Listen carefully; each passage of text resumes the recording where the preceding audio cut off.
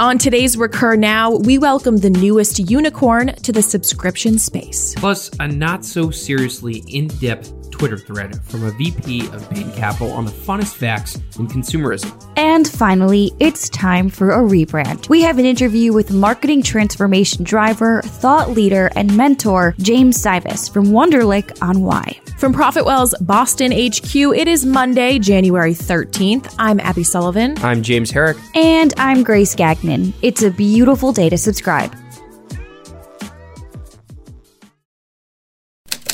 First up, your daily subscription digest.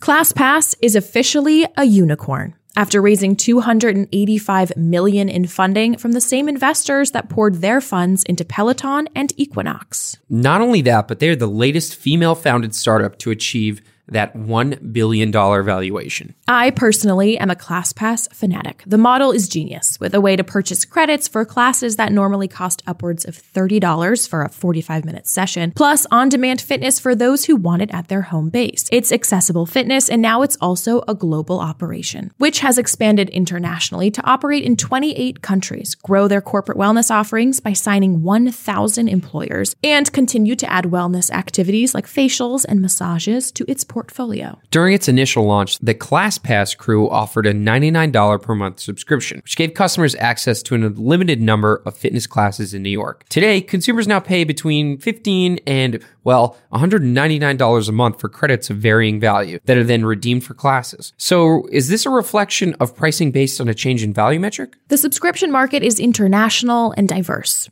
And we know how crucial it is to choose the proper value metric in your space. But we also know it can be incredibly difficult to try to assess this collection of numbers and figure out where to begin. You might be tempted to pick a metric to measure arbitrarily or to choose one that makes your company look good, creating misleading results or driving your company off course. Or you might think you need to measure everything, but feel daunted and put off measuring anything at all. There is no one perfect metric to use all the time, and you can't measure every metric at once. Different things are going to be important at different stages of your company's growth. If ClassPass is able to charge a higher subscription price for fitness loyals and customers are happy, well, more power to them. Not to mention, we're pumped to see more fierce female CEOs pave the unicorn way.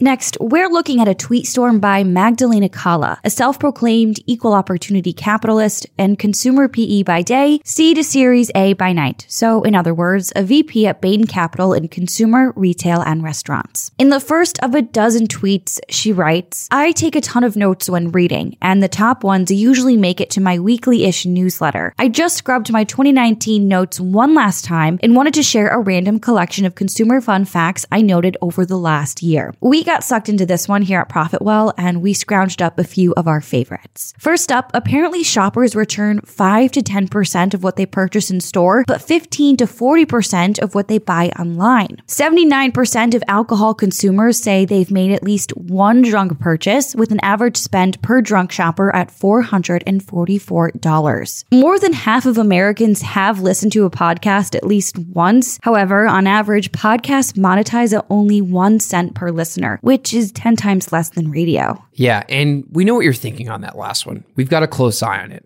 We know podcasts cost real time and money, but here's the thing, they're worth it. We have a ProfitWell report with data from 2.4 thousand subscription companies to answer the question, how do podcasts impact growth? We'll reveal that later in the episode. Magdalena has more solid facts to share, so be sure to read the full thread, which we'll link to in your subscriber newsletter.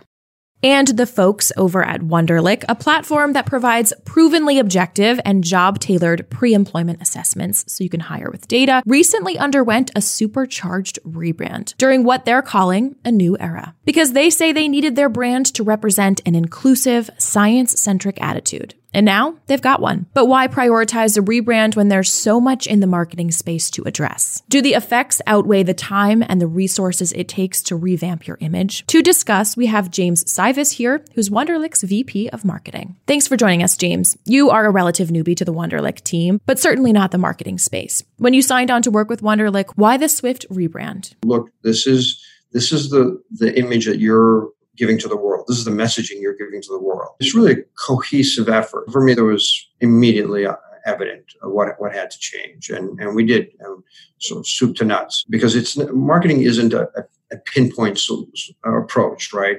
That's why I call it integrated marketing or full stack marketing, because you've got to pull a host of different levels, and they work in concert with one another. It's interesting because too often with branding, you forget to take a step back with a critical eye on your own brand. Why would somebody take this step back? Why would you encourage them to do so? Yeah, I'll tell you, I gave a talk a number of years ago in Chicago to other marketers. And one of the prefaces to the talk is, don't come to me in 2 years and say, hey, James, you said this, because it's going to have changed by that. And that's exactly it.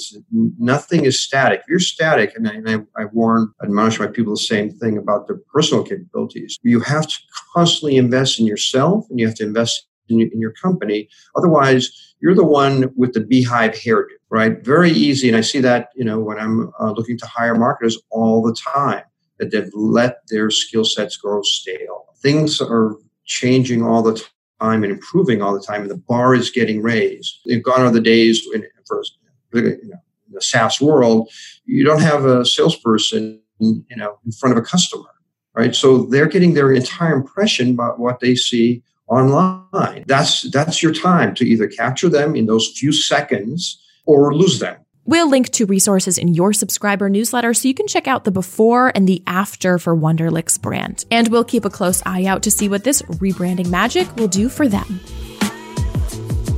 And that's a wrap on your January 13th subscription news. Up next, the value of marketing via podcast. Podcasts and video marketing have exploded over the past year, with marketers around the world speaking about how intensely powerful rich media can be to their brand, their sales process, and ultimately their growth. Podcasts and video cost money though, and take a bit of a financial leap of faith, not unlike the content marketing leap of faith over a decade ago. So to rationalize if podcasts and video marketing are worth the investment, let's look at the data from over 2.4 thousand subscription companies. First up, let's look at how podcasts and video marketing impact customer acquisition costs. CAC is up across the board for both B2B and B2C companies. But interestingly enough, CAC from customers who come from podcasts or have some level of attribution from video marketing are actually cheaper. Notice how those customers attributed to podcasts and videos have half the CAC. This reduction is likely because of the promise of richer media, which is that your brand is more clearly imbued within the mind of the prospect and customer, and you have a deeper relationship. Further support of this notion exists when looking at the willingness to pay for customers and prospects who've consumed a company's podcast or video content relative to those who've consumed only written content or no content at all. Podcast listeners have roughly 10 to 25% higher willingness to pay, while video consumers are seeing a similar 12 to 28% higher willingness to pay, suggesting that this rich media does its job when it comes to nurturing a prospect or customer. So should you rush to launch a podcast and splash your website with videos?